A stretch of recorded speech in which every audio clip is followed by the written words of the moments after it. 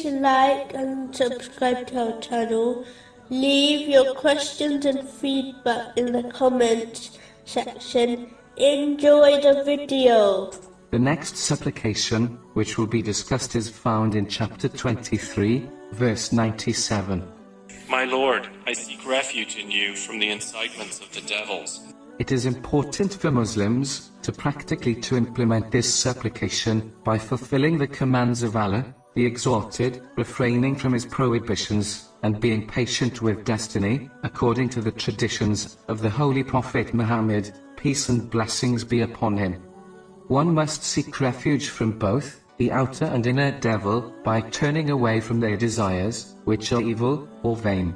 It is important to not overindulge in vain things, as this will take a person one step closer to the unlawful, and this step allows the whisperings of the devil to have more of an effect on them. But if a Muslim minimizes taking part in vain and useless things, they will be further away from evil things, and therefore the whisperings of the devil will be less effective in misguiding them. The Holy Quran clearly warns that if a Muslim turns away from the obedience of Allah, the Exalted, they will forfeit the protection of Allah, the Exalted, which will cause the devil to accompany and misguide them. Chapter 43, verse 36. And whoever is blinded from remembrance of the Most Merciful, we appoint for him a devil, and he is to him a companion.